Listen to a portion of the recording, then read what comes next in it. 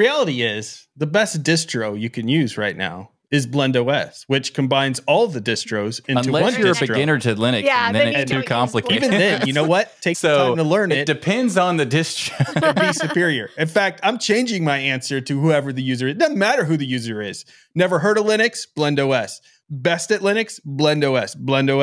blendOS is the answer. And I'll follow that up with asterisks about the fact you'd have to learn how Arch works a little bit, and then you'll also have to learn the difference between what a container is and what a mutable system is, and then you have to learn how what a Flatpak is very quickly, and all these different pieces. Well, so that maybe Ryan's not the best one to answer this question now. It's time to go to school, folks, and use blendOS. That's what I'm saying. All right, so Gen 2 and Linux from scratch are also good options based on Ryan's logic. Those are great options, yeah. For beginners, maybe not. But in general, yes.